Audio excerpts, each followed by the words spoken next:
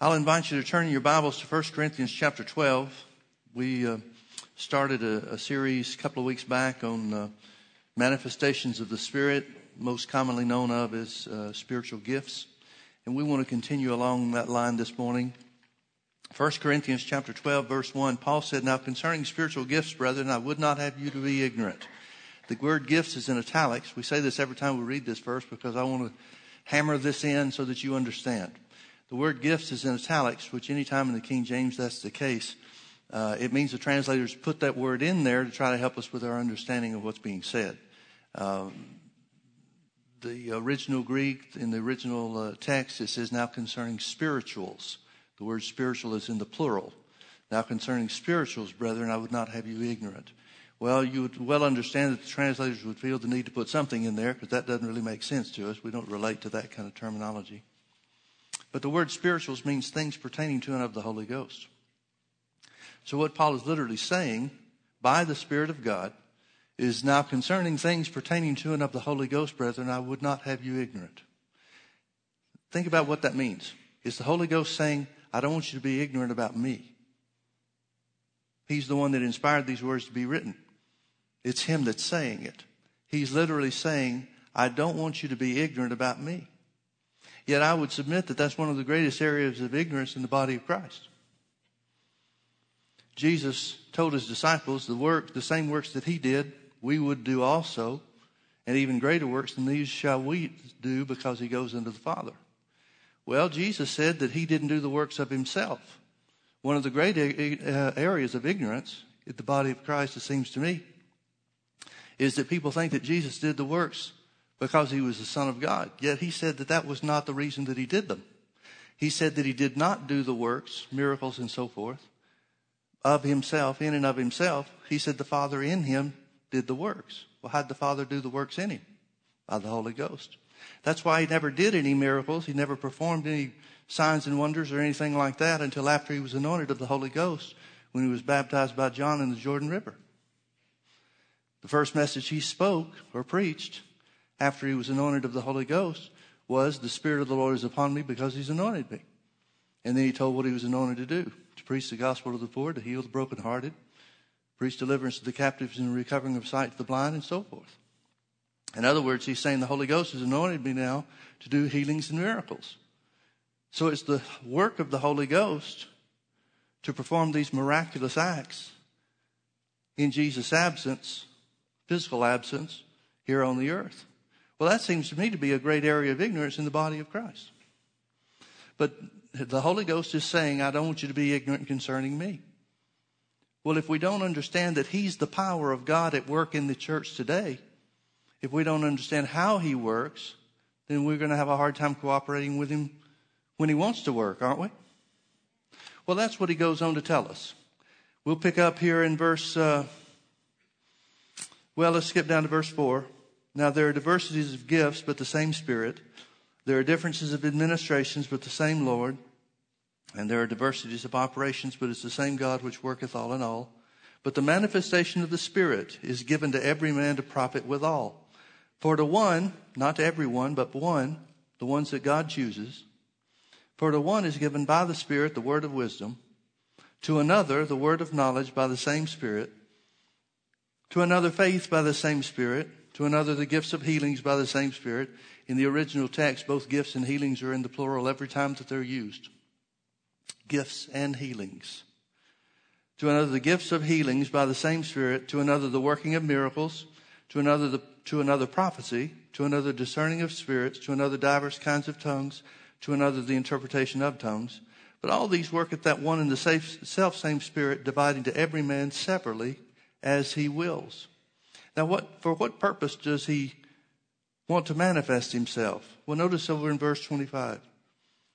He said, here's why the body of Christ works together. Here's why the Holy Ghost is working in the body of Christ to do miracles and to bring us together. That there should be no schism. The word schism is the word lack or deficiency. That there should be no schism, lack, or deficiency in the body, but that the members should have the same care one for another.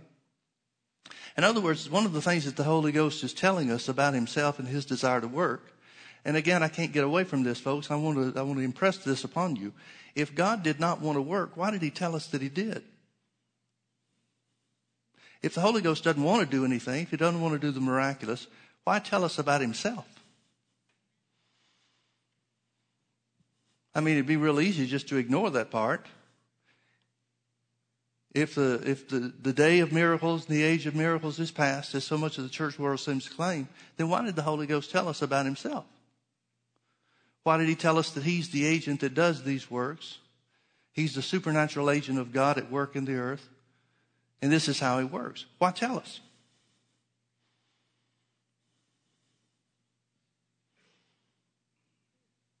Seems pretty obvious that he wants to do something, doesn't it? Now, why does he want to do something? Because he wants to fill the gaps in the body of Christ. There are things that we as human beings are always going to be in need of and lack, that only the supernatural can make up the difference. Only the supernatural can make up the difference. There are some people that are not going to be reached unless there's a supernatural work of God that touches their hearts. We can be the best preachers in the world. We can have the best sermons developed. We can develop ourselves in delivery of those sermons. We can come up with the best outreach programs or whatever else you want to put in the slot here, fill in the blank with. But there are some people that are never going to be reached without the supernatural. And the Holy Ghost knows that, and that's why he wants to work. I got an email recently from a charismatic ministry, and this charismatic ministry was encouraging people to give and to give to the work that they're doing and to pray and do some other things. And it was a big, long email. And one of the things that he wanted everybody to pray about was that there would be a move of God in these spiritual gifts. He called them spiritual gifts. Well, that intrigued me. And so I read through the whole thing. Normally, I don't read long emails. Normally, I don't read ministry emails. But nevertheless, I read through. And he went through a list of these 9 spiritual gifts, identifying what they were. And he was wrong on 9 out of 9 of them. And I thought to myself, big ministry. Well known. You'd know them instantly if I called their name. And I thought to myself, now here he's trying to mobilize people to pray, which is a great thing to do. But he's trying to direct them to pray based on ignorance of the Holy Ghost. Well, I'm sure he'll get credit for the motivation of his heart. But the effectiveness of the praying is nullified by the ignorance. And I thought of this verse. I thought of verse 1. Now, concerning things pertaining to and of the Holy Ghost, brethren, I do not want you to be ignorant. If there's one thing we as Christians ought not to be ignorant about, it's the Holy Ghost. Well, let's talk about some of these things. We talked about the word of knowledge last week, which is the divine revelation of certain facts and events in the mind of God. The word of knowledge always deals with present tense or past tense events. The word of wisdom is what I want to talk to you about this morning, and it has to do with the future. Now, the word of wisdom is what a lot of people consider to be prophesying, because in the mind of many people, prophesying is always foretelling the future. But let's look at it. Let's look at some examples. Some of them we'll turn to, and some of them that I think you're already familiar with we'll just refer to. One of them we'll just refer to is in the message that John received on the Isle of Patmos. You remember the letters that he wrote to the 7 churches. The 7 churches were specific churches, literal churches in Asia, that John was given information, present tense and past tense information about, to identify that it was God that was speaking to them. That's a word of knowledge. But the word of wisdom came in when it started talking about future events. Now let me define the word of wisdom for you so you'll understand what we're talking about. The word of wisdom is divine revelation concerning the plans and the purposes of God. Or sometimes it's a warning of future events that will happen according to the present course that they're on, that the individuals are on. When John was given the revelation or the letters to the 7 churches, the specific information, even down to, some were more specific than others, but the specific information he was given down to calling certain people's names about the work that they had done and the things that had taken place in those churches was information that John could not have known, separated from the rest of the world in exile like he was. It had to be divine revelation. Now, what was the purpose for that divine revelation? Well, the word of knowledge specifically hardly ever stands and is used by itself. As a matter of fact, if you think about it, any and all revelation of God would be given for the purpose of taking action or directing you to take action or to prepare yourself for something that's going to take place. Now, the things that were going to take place for the 7 churches in Asia were, for the most part, not in every case, but for the most part, negative events or negative circumstances. Jesus told one church that he'd remove their candlestick if they didn't repent and if they didn't take action. So the action was to correct the situation that had been identified by the word of knowledge. And he's saying this is what your future is going to be according to the present course that you're on. But in most cases, 5 out of the 7 letters, they were warnings. Here's the bad thing that's going to happen if you don't turn around, if you don't repent. So the warning was directed for them to take the action of repentance so that they could avoid the negative consequence and come back to a positive result. Now turn with me over to Acts chapter 9. We talked about Ananias a little bit last time concerning the word of knowledge. But here's where the word of knowledge and the word of wisdom work together. And they often do. Acts chapter 9 tells us about how that Saul meets Jesus on the road to Damascus. And he's blinded by the glory of that light. According to Paul's testimony, he was blinded not by sickness or disease, but by the brightness of the glory of the light that shined around about him. And it says in beginning in verse 10, and there was a certain disciple at Damascus. Notice he's not a minister. He's not a pastor. He's not an evangelist or a prophet. Just a disciple. That means layman. And there was a certain disciple at Damascus named Ananias. And to him said the Lord in a vision, Ananias. And he said, Behold, I'm here, Lord. And the Lord said unto him, Arise and go into the street which is called Straight, and inquire in the house of Judas for one called Saul of Tarsus. For behold, he prayeth, and has seen in a vision a man named Ananias coming in and putting his hand on him that he might receive his sight. Now here's direction. God gives Ananias direction on what to do. Go to a certain place, a certain house, and look for a certain man. Well, the revelation is twofold. Number one, here's where Saul of Tarsus is.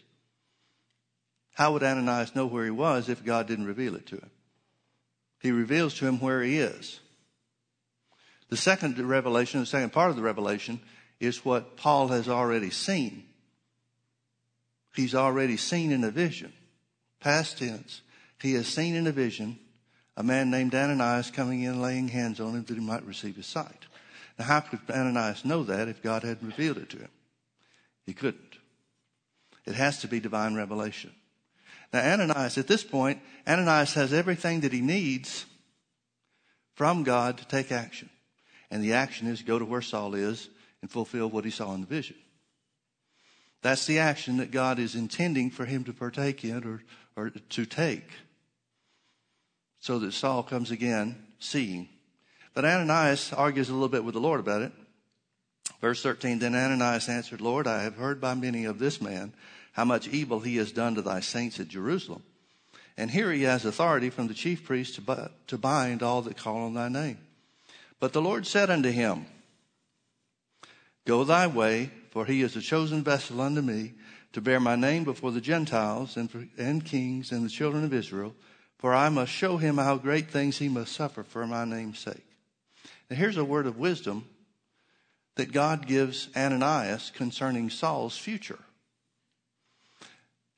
When Ananias comes to the understanding that he has been chosen for the ministry and God has a place for him in his ministry field, then Ananias acts on what he tells him to do.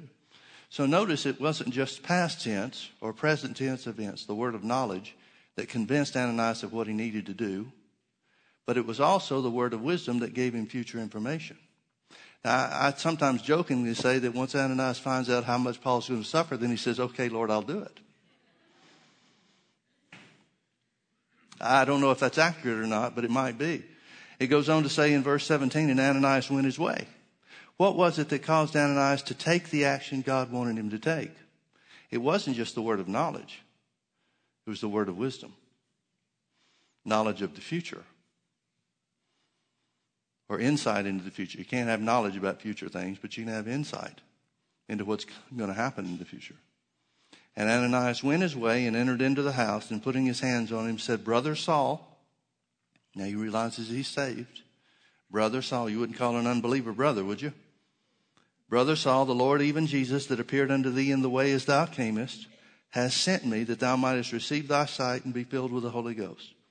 Now, apparently, from what Ananias says, there's more that Jesus revealed to him than what we have recorded there. Jesus must have told him about having appeared to Saul. He must have given him details that are not related or referred to in the previous verses. So he says, Brother Saul, the Lord, even Jesus, that appeared unto me in the way as thou camest, has sent me that thou mightest receive thy sight and be filled with the Holy Ghost. And immediately there fell from his eyes as it had been scales, and he received sight forthwith and arose and was baptized. There's something else that's interesting about this. We don't have record in the previous verses that Jesus said anything to Ananias about getting him filled with the Holy Ghost.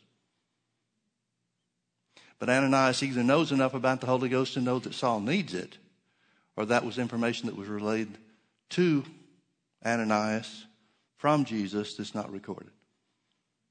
Either way, it took supernatural occurrences, two manifestations of the Spirit, working together at one time to bring Ananias to the place where he can be an instrument and a catalyst to Saul's ministry. And look how that changed the world. Because a disciple was open, just a layman, just a believer, was open to being used of God. Now I want you to look back with me to another example that we looked at before, and that's 1 Samuel chapter 9. 1 Samuel chapter 9 tells us the story of Saul, who became the first king of Israel, and about how that he was looking for his father's property. There had been some donkeys that had gotten loose, and he found out he was in a certain place, and somebody suggested to him that he goes to the prophet to find out where the donkeys were. So prophets were known in the old days as seers, those that received revelation. And so Saul goes to Samuel to get revelation about where these donkeys are. And in 1 Samuel chapter 9, beginning in verse 15, it says, this is talking about the previous day, before Saul ever gets there. It says, Now the Lord had told Samuel in his ear the day before Saul came, saying, Tomorrow about this time I will send to thee a man out of the land of Benjamin, and thou shalt anoint him to be captain over my people Israel, that he may save my people out of the hand of the Philistines. For I have looked upon my people, and because their cry is come unto me. And when Samuel saw Saul, the Lord said unto him, Behold, the man whom I spake to thee of, this same shall reign over my people. Then Saul drew near to Samuel in the gate and said, Tell me, I pray thee, what the seer's house is. And Samuel answered Saul and said, I am the seer. Go up before me unto the high place, for you shall eat with me today, and tomorrow I will let thee go and will tell thee all that is in thine heart. Now the part that we focused on with the word of knowledge is the next verse, verse 20. And as for thine asses that were lost 3 days ago, set not thy mind on them, for they are found. And on whom is all the desire of Israel? Is it not on thee and on thy father's house? In other words, the word of knowledge was divine revelation that came to Samuel about the property, the lost property. He said that the donkeys have been found. You're here to inquire about them, so here's the answer concerning that. But the word of wisdom was the preceding verses where the Lord spoke to Samuel before Saul ever got there and said, here's what's going to happen tomorrow. And here's what I want you to do. I want you to anoint him to be king of Israel. Now, look with me over to chapter 10. Here's where, beginning in verse 1, here's where the the direction comes, or the word of wisdom comes from Samuel to Saul. Then Samuel took a vial of oil and poured it on his head and kissed him and said, Is it not because the Lord has anointed thee to be captain over his inheritance? When thou art departed from me today, then thou shalt find 2 men by Rachel's sepulchre in the border of Benjamin at Zelzah. And they will say unto thee, The asses which thou wentest to seek are found. And lo, thy father has left the care of the asses and sorrows for you, saying, What shall I do for my son? In other words, we found the donkeys, now we're looking for you. Then thou shalt go on forward from thence, and thou shalt come to the plain of Tabor. And there thou shalt meet 3 men going up to God to Bethel, one carrying 3 kids, and another carrying 3 loaves of bread, and another carrying a bottle of wine. And they will salute thee, and will give thee 2 loaves of bread, which thou shalt receive of their hands. After that thou shalt come to the hill of God, where is the garrison of the Philistines. And it shall come to pass that when thou art come thither to the city, that thou shalt meet a company of prophets coming down from the high place with a psaltery and a tabret and a pipe and a harp, and before them, coming down with them before them, and they shall prophesy. And the Spirit of the Lord will come upon thee, and thou shalt prophesy with them, and shalt be turned into another man. And let it be, notice verse 7, and let it be, when these signs are come unto thee, that thou shalt do as occasion serve thee, for God is with thee. In other words, here's a word of wisdom saying, now Saul, here's what's going to happen to you when you leave here. You're going to meet this guy, and you're going to meet these people, and you're going to meet these people. And when these things happen, just like I'm foretelling that they're going to happen, realize that this is a sign from God that his hand is upon you.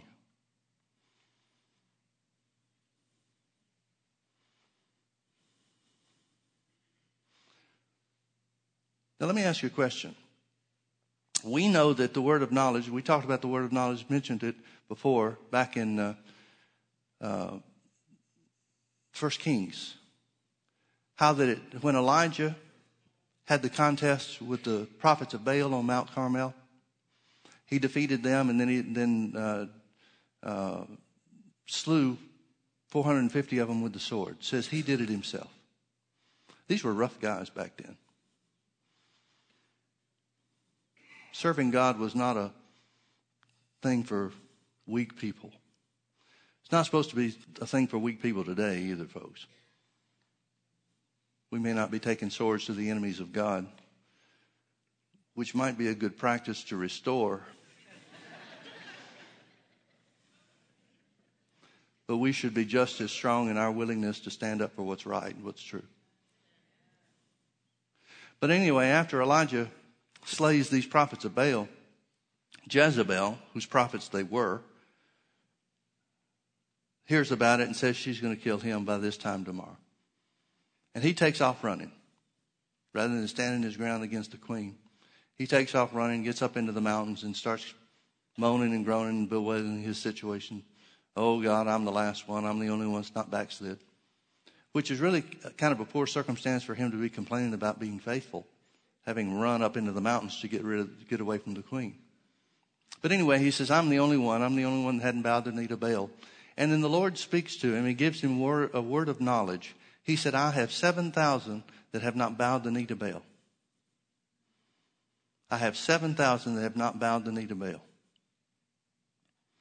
Now, how would he know that if it wasn't divine revelation? Now, here's the point that I want to make, and the thought that I want to put into your mind, and that is this. That word of knowledge, along in the same way the word of wisdom that came to Samuel about Saul coming the next day, we have record of it because it was recorded. But nobody told anybody anything because of what God said. Here's something that some people seem to have a misunderstanding or be in ignorance about concerning spiritual gifts. And that is, they think that everything God reveals to them is supposed to be told. And that's not always the case. If we did not have a need for the act to be recorded, where God spoke to Elijah, we would not know that God ever gave him divine revelation. But would that take away from or diminish the spectacular and supernatural aspect of what happened? It's kind of like the old saying, if a tree falls in the forest and nobody hears it, does it make a sound? Well, if the Holy Ghost manifests and it's not told, does that detract from the supernatural aspect? It's still supernatural. It's still supernatural. And as I said, revelation from God is always designed for you to take action, to either change your course or prepare for what's coming. And that's always the case. Now, if you think about it, the word of wisdom is anything and everything that foretells the future. God had to give Noah a word of wisdom about the destruction that was coming upon the earth for him to build the ark.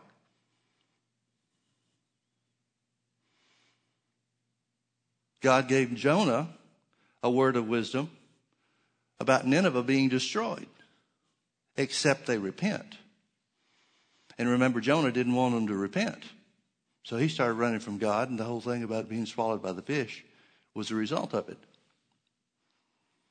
So here's a word of wisdom to be given to the people of Nineveh so that they can take the action of repentance to avoid the judgment that's coming.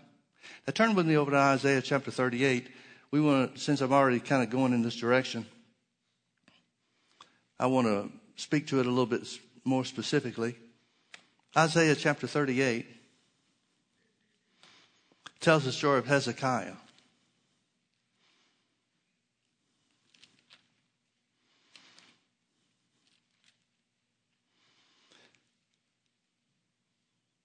Beginning in verse 1, it says, "And in those days was Hezekiah sick unto death," he's the king. "And Isaiah the prophet, the son of Amos, came unto him and said unto him, Thus saith the Lord."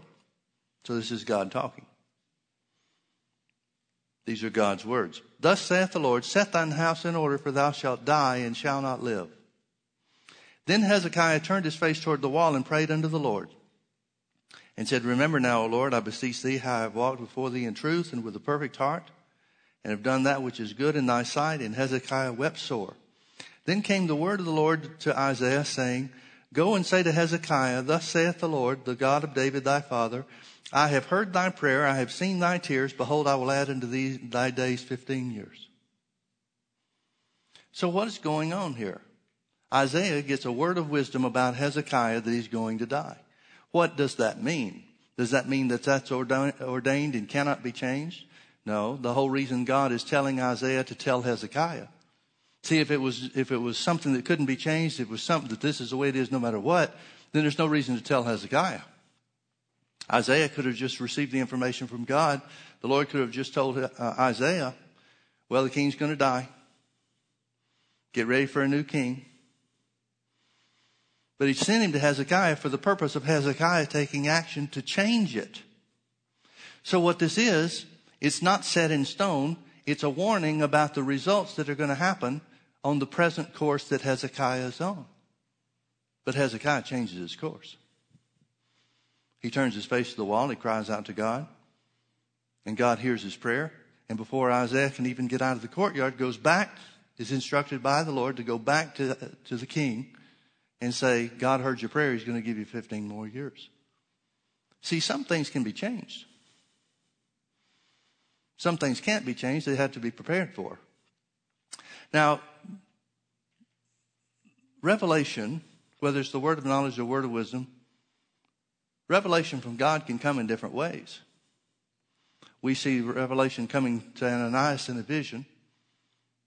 We see a revelation coming to John on the Isle of Patmos in a vision. We see revelation coming to Isaiah here. Just thus saith the Lord. It must be the Lord just spoke to him. Doesn't say anything about a vision here. We don't know how God spoke to Noah or to Jonah. But the fact that the Bible doesn't tell us that there was a dream or a vision or some other spectacular occurrence indicates to me that it's just something God spoke and said. But now Joseph received words of wisdom in dreams. You remember the dream Joseph had about out in the field where the shocks of wheat of his brothers bowed down before his, and the sun and the moon and the stars bowed down before him? Well, that was a word of wisdom. But how did it come? It came through a dream. Then the word of wisdom came to Pharaoh when Joseph was a prisoner in Egypt. A word of wisdom came to Pharaoh in a dream concerning the years of famine and the years of plenty. 7 years of plenty and then 7 years of famine. And Joseph interpreted those dreams to show God's plan and purpose. Now, that wasn't something that could be changed. That was something that had to be prepared for. And that's where Pharaoh elevates Joseph to be prime minister to take care of the administration of what he's interpreted. He's shown that the hand of God was upon him. So these things can come in different ways. Now turn back with me over to 1 Corinthians chapter 14. With that in mind, I want to point something out to you, because this is an area of great ignorance in the body of Christ, it seems to me. 1 Corinthians chapter 14, Paul is still talking about the work of the Holy Ghost.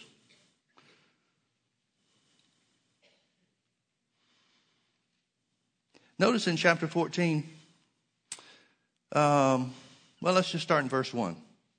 It says, follow after charity, meaning love, and desire spiritual gifts, desire spirituals, things pertaining to and of the Holy Ghost. Now notice the order he puts in this. He said, pursue love. That's what follow means. He says, make love your goal. Make that your aim. Set your heart on walking in love. Desire the things of the Spirit. Now, most charismatics operate just the opposite. Most of the charismatics part of the church wants to move with the Holy Ghost, and they put a lesser emphasis on walking in love, which may be part of the reason why the Holy Ghost doesn't do any more than he does. Here's the Holy Ghost saying, here's what your order of importance should be. Focus on love first. And again, since this is Paul speaking by the Holy Ghost, it's the Holy Ghost saying, desire the things concerning me, but follow after love. But rather that you may prophesy. Now, here Paul is speaking specifically to the situation that's going on in the church at Corinth. I think some of this information would have come across to us in a different way if the church at Corinth wasn't so out of order. Apparently in their services, as Paul refers to later on in the chapter, in their services, sometimes they're just speaking out in tongues for the entirety of the service or the majority of the service, whatever the case might be. And people coming in from the outside that are unsaved, or Christians that have not been filled with the Holy Ghost that don't understand about what speaking in tongues is about, they're confused and they leave the services thinking these Christians are crazy. Now, folks, that was important in their day. Because remember, we have a tendency to think of things according to a Western mindset and according to our pattern of churches. But these were churches in cities that were worshipers of pagan idols and stuff like that. The church was greatly slandered in many, many, many ways by the unbelievers. So for the unbelievers to leave the services and talk about the Christians being crazy because they speak in tongues, that was a real issue. That would keep people from coming into the family of God. We see a little bit of that today, but to a much lesser degree, with churches that emphasize tongues and interpretation or the supernatural above anything and everything else, and it scares some people off. I had a real desire. A desire was growing in me as a young man for the baptism of the Holy Ghost. And I was like a lot of other people, I guess. I came to the place where I wanted the baptism of the Holy Ghost, but I just didn't want to fool with the tongues. And part of the church, modern day church, has developed a whole doctrine about that. They say that they've got the Holy Ghost, they just don't speak with tongues. Well, it's like Brother John Osteen used to say, you can't buy us, and it's less so nowadays with the way fashion is than it used to be. But he said it's like buying a new pair of shoes. The tongues come with it.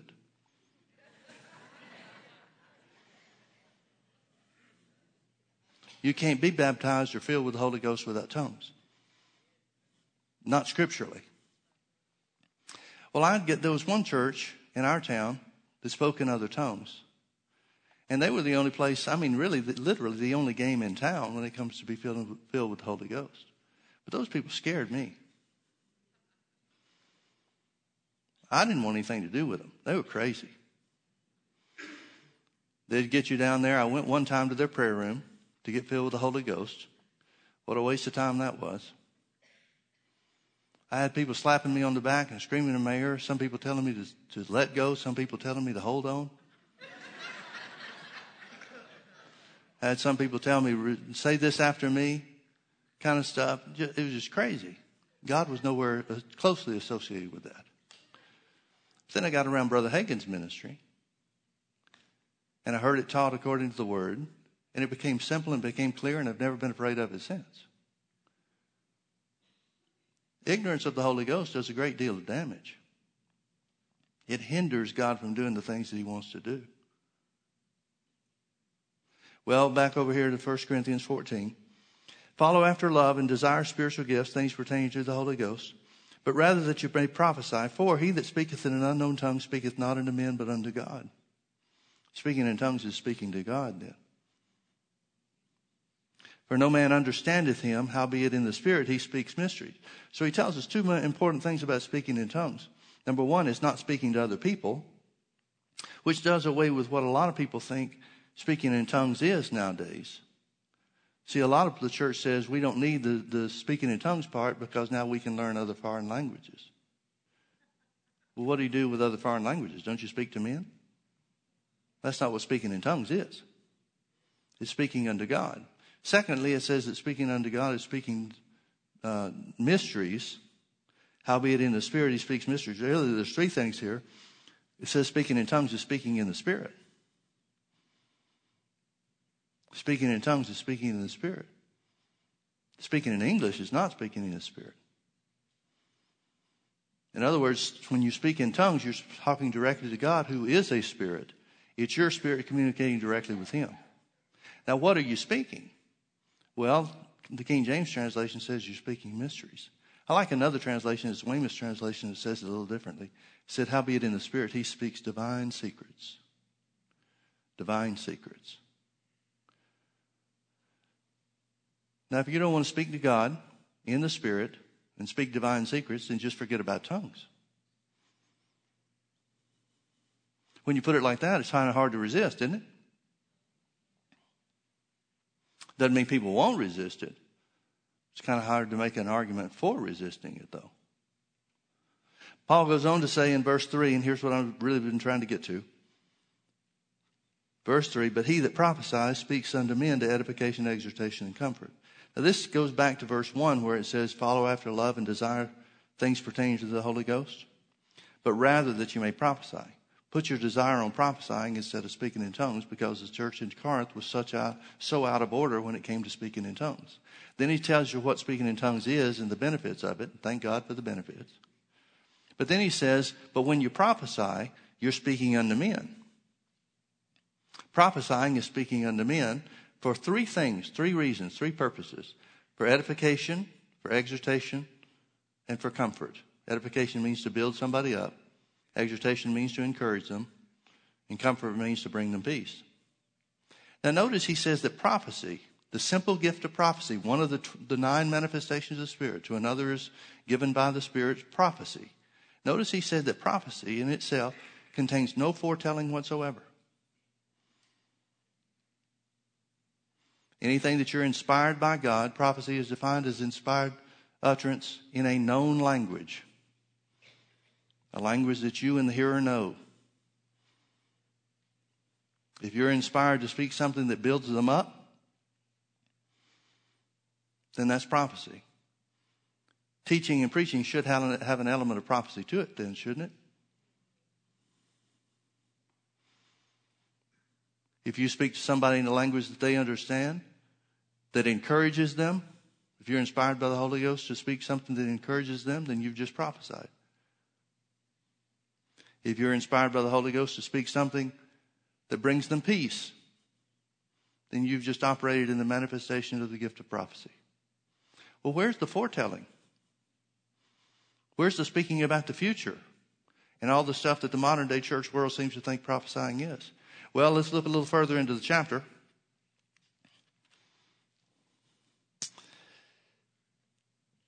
Verse 24. But if all prophesy, speaking unto men to edification, exhortation, and comfort.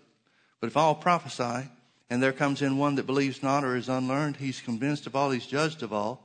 And thus are the secrets of his heart made manifest. And so falling down on his face, he will worship God and report that God is in you of a truth. In other words, it's saying this. It's saying prophecy, the simple gift, the manifestation of prophecy, is to speak to men to edification, exhortation, and comfort. It's divine utterance in a known language or a known tongue. But he says prophecy is the vehicle whereby the word of knowledge or the word of wisdom or some other means of revelation might be communicated. Prophecy is not the revelation itself, but it's the vehicle whereby the revelation travels. Just like most of us in the room came by car to the church today, but your car is not you. You can separate yourself from the car, but the vehicle that you came in is sitting out in the parking lot. Well, the vehicle is like prophecy. The revelation is separate from that. And so when Paul talks about prophecy here, he's speaking of the specific divine utterance given in a known language that may sometimes contain revelation. But if prophecy contains revelation, then it's a word of knowledge communicated by prophecy, or a word of wisdom communicated by prophecy. Can you see the difference? If people understood that, it would change a lot of the way that the church world talks. For example, how many times have we heard of prophecy teachers? Well, what's a prophecy teacher? According to the Bible definition, there'd be a teacher that speaks unto men to edification, exhortation, and comfort. Well, would you want a teacher that doesn't?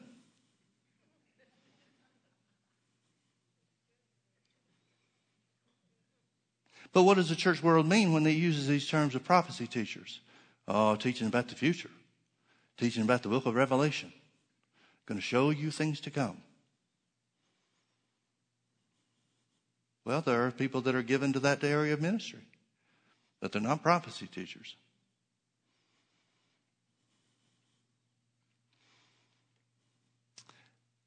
It aggravates the stew out of me when the church and leaders in the body of Christ don't call things what the Bible calls them, because it leads to confusion. And 9 times out of 10, the reason that it's not, or the result of not calling things the way the Bible speaks of them, draws attention to the individual and not God. Which leads me to believe that there's a real work of the devil to try to keep you from saying things the way the Bible says them. Because it can detract and take away. Now my time's running out, but there's a couple of things I want to cover real quickly. Turn with me over to Acts chapter 21.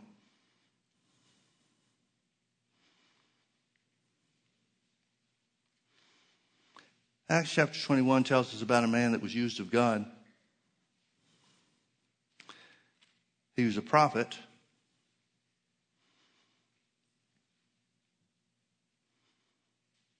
Let's start reading in verse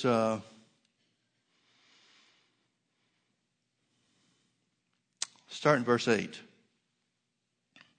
And the next day Luke is the writer of the book of Acts, and he's part of the company. And the next day we that were of Paul's company departed and came unto Caesarea. And we entered into the house of Philip the evangelist, which was one of the seven original deacons in Acts chapter 5, or Acts chapter 6, excuse me. And abode with him. And the same man had 4 daughters, virgins, which did prophesy. Now what does that mean?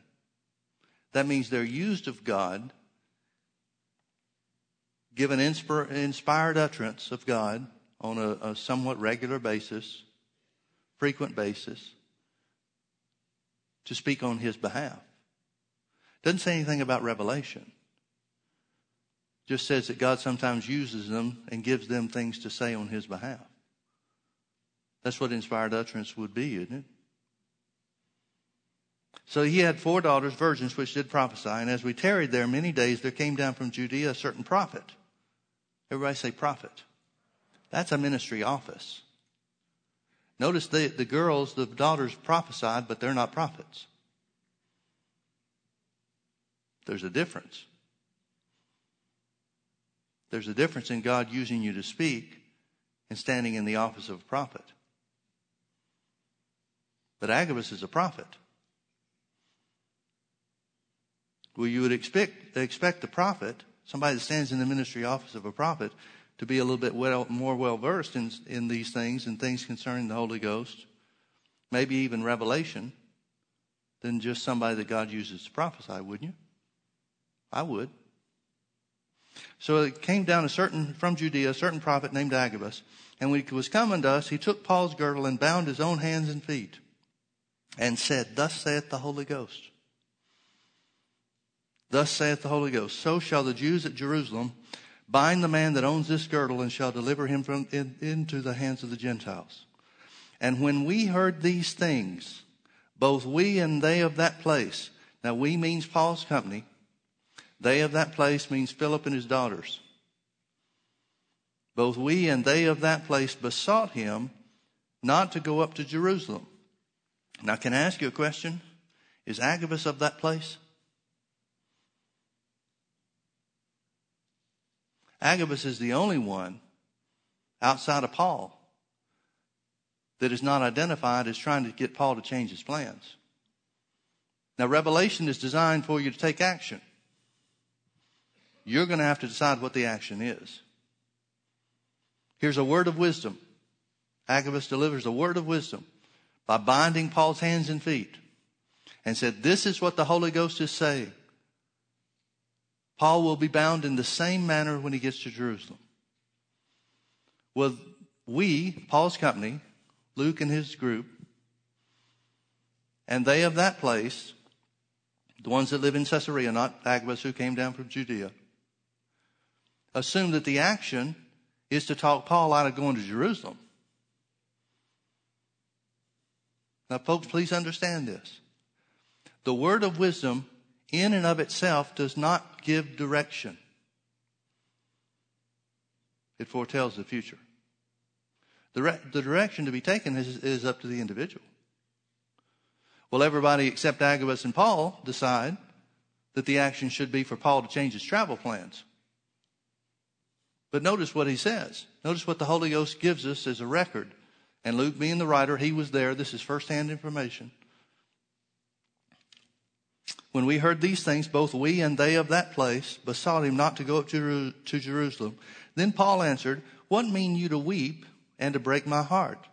For I am ready not to be bound only, but also to die at Jerusalem for the name of the Lord Jesus. In other words, he's saying, look, the action to take here is to be prepared for it. Not to change it, but to be prepared for it. Well, they don't want it that way.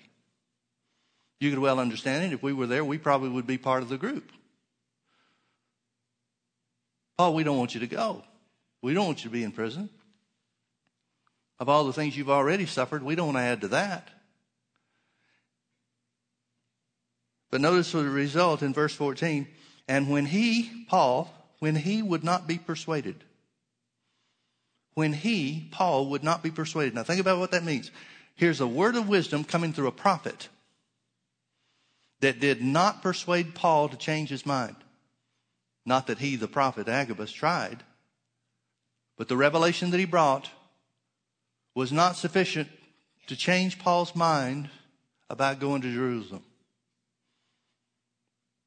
And when he would not be persuaded, we ceased. We gave up, saying, the will of the Lord be done. What does that mean?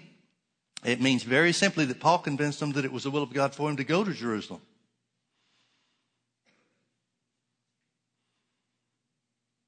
And that the word of wisdom was just to prepare for what was to come that he already knew. The Bible tells us before, in previous verses, that every city that he went to, the Holy Ghost witnessed to him that bonds and afflictions were awaiting for him in Jerusalem. In Acts chapter 19, when he's in the middle of the biggest revival that he ever had, is when God speaks to him to go to Jerusalem. It's in verse 21 of Acts chapter 19. And after these things were ended, Paul purposed in the Spirit, when he had passed through Macedonia and Achaia, to go to Jerusalem, saying, after I've been there, I must also see Rome. Now, what does that mean? What is that telling us? It's telling us that Paul had a direction from the Holy Ghost. He had a witness from the Holy Ghost. Here's what I'm supposed to do next in ministry. And that witness he had from the Spirit of God, please, please, please get this. Because so many people are trying to direct their lives or get direction in their lives from some prophet or some word of God or some prophecy or something. And they make wrecks out of their lives. Notice what it's telling us. It's telling us that the witness that Paul had from the Holy Ghost about what he was supposed to do was strong enough to hold him steady when everybody else was telling him that he's doing the wrong thing. And there were manifestations of the Spirit, one right after another. We don't know exactly how, but it said it witnessed in every city that bonds and afflictions were awaiting him. That means the Holy Ghost is manifesting himself in some means of future revelation. The word of wisdom may be in greater degrees in some cases, lesser degrees in other cases, but it's still the same revelation. Here's what's ahead of you. And everybody takes the same position. That means don't go. And Paul said that's not what it means at all. Folks, you need to understand something. Paul is writing from experience when he writes to the church and says the Spirit himself bears witness with our spirits. And that's the way we're led of the Holy Ghost. Not by prophecy, not by manifestation of the Spirit, but by the witness of the Holy Ghost. That will never lead you wrong. Ever, ever, ever. Now, with that in mind, let me make some closing comments. Every one of these 9 manifestations of the Spirit is an amplified version of the work of the Holy Ghost on the inside of each one of us. For example, the word of wisdom talks about future events. Well, didn't Jesus say that the Holy Ghost in John chapter 16, verse 13, didn't Jesus say the Holy Ghost would come and dwell with you forever? And that he would show you things to come? What is showing you things to come? It's the same work as the word of wisdom, just on the inside of you rather than being a manifestation of the Holy Ghost. It's no less supernatural. It may not be any less spectacular. It's just not as public. But it's the same Holy Ghost doing the same work. Every one of these 9 manifestations of the Spirit, every one of them, is just an amplified version of the work of the Holy Ghost inside of you already.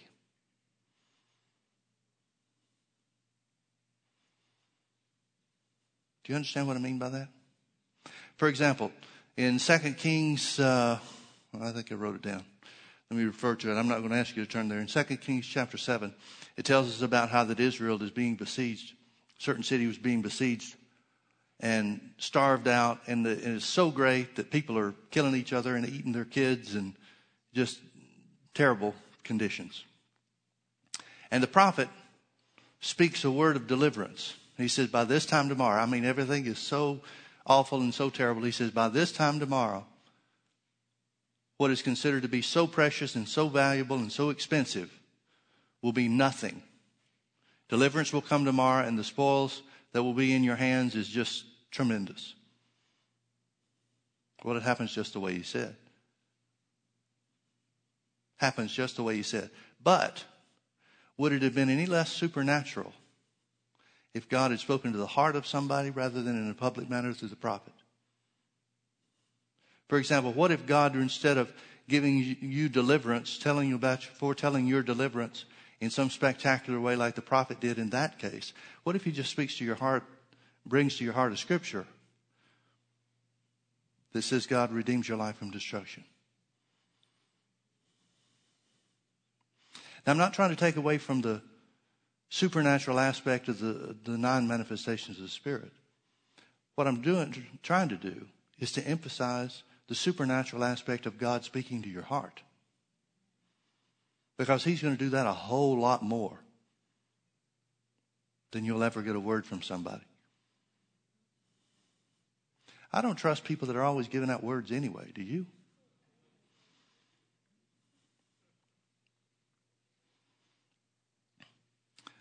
Personally, I don't want a word. I've got the word. And in my experience, every time that I've gotten a word from God in some spectacular way like that, it meant real trouble was coming. And it was something I had the chance to remember back to and hold on in some of the toughest times. So if I'm not getting a word, I'm happy. I don't think people realize these things. The point I want to make is Paul knew the Holy Ghost, the voice of the Holy Ghost, and the leading of the Holy Ghost so much on the inside of him, he wasn't turned around by what anybody said, prophet or not. And again, I don't want to leave the wrong impression. Agabus is the only one that's not trying to give direction. Everybody else is. But the one that has the most experience with revelation doesn't say anything except, thus saith the Holy Ghost. Here's what the Lord is saying. Here's the revelation that God is bringing. What you do with it is up to you. You've got the same Holy Ghost on the inside. And he shows you things to come.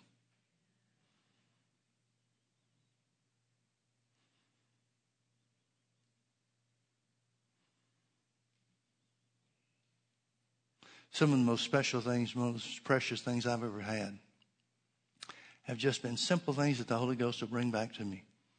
Usually happens to me when I first wake up in the morning. A place between asleep and awake.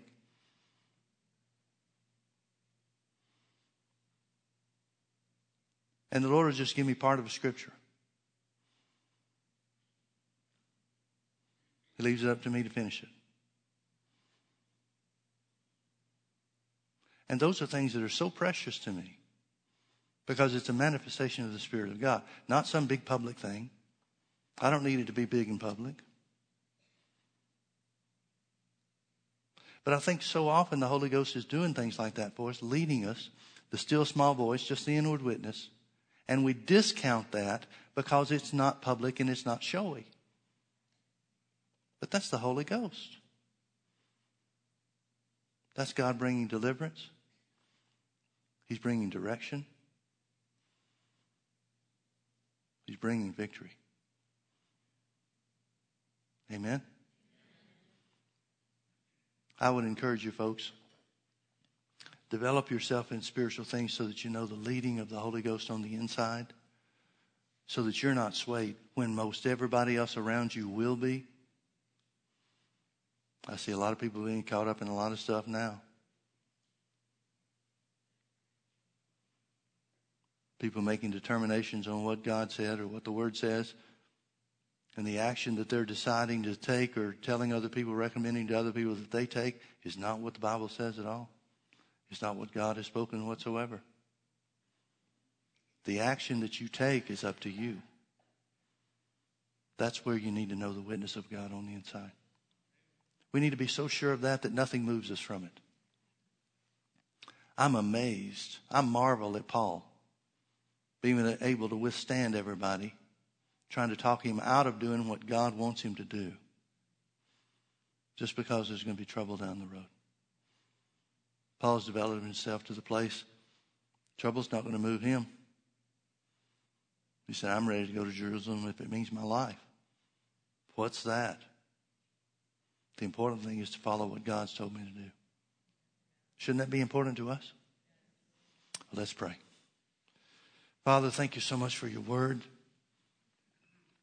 Thank you for the privilege.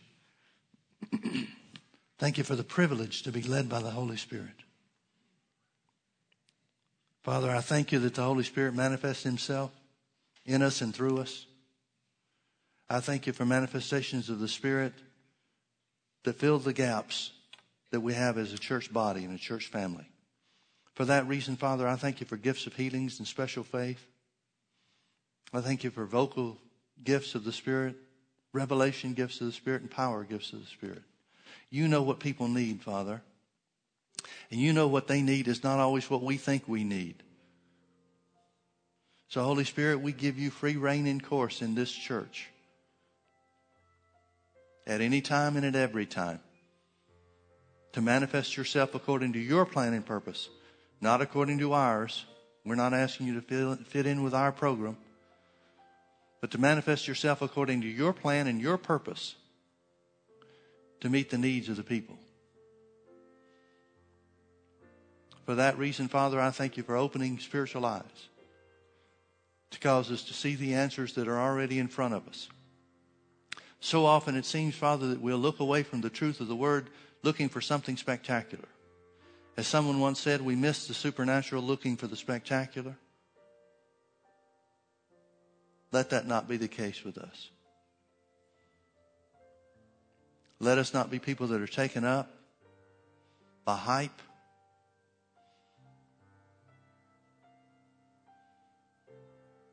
that are not persuaded by that which seems flashy or hip or with it or current or whatever words people want to use for them. But that we be people that are not moved, firmly established upon your word. That we would be people that follow after love with a great desire for the Holy Ghost to manifest as He wills. Father, if it was up to me, I'd have the Holy Ghost manifesting Himself in every service.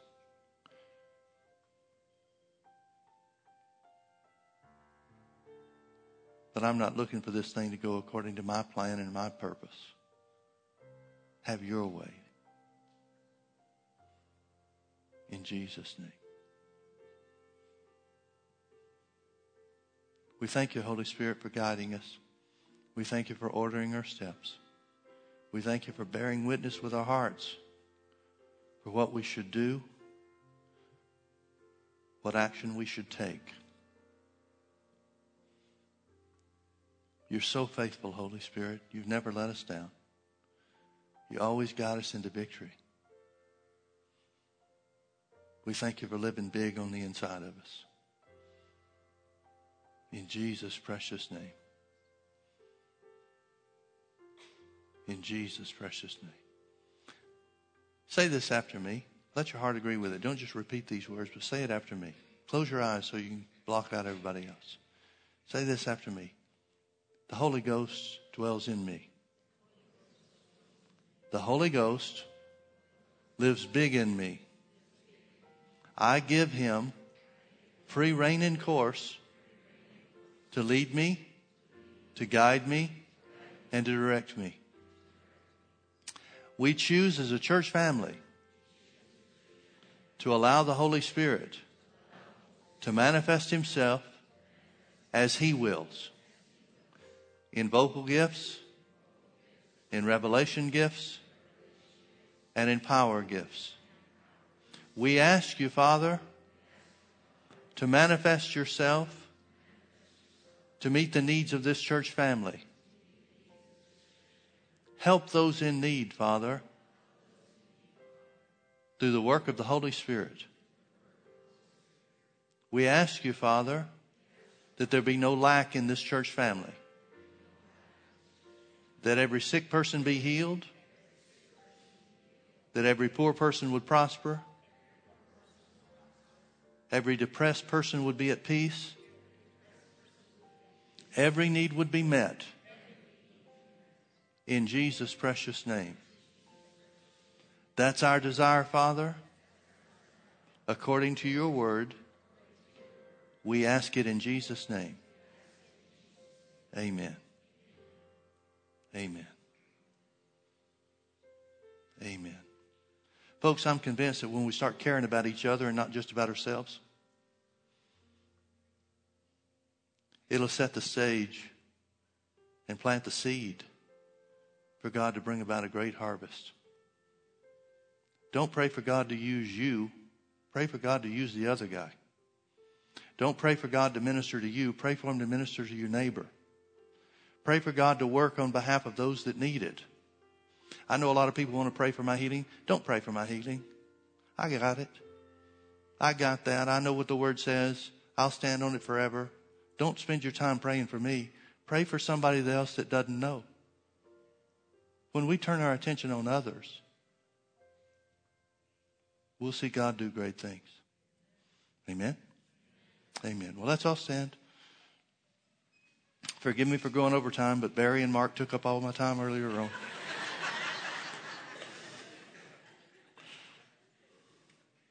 Say it with me. The Lord lives big in me by the Holy Ghost. Amen. Have a great day. Come back to be with us tonight.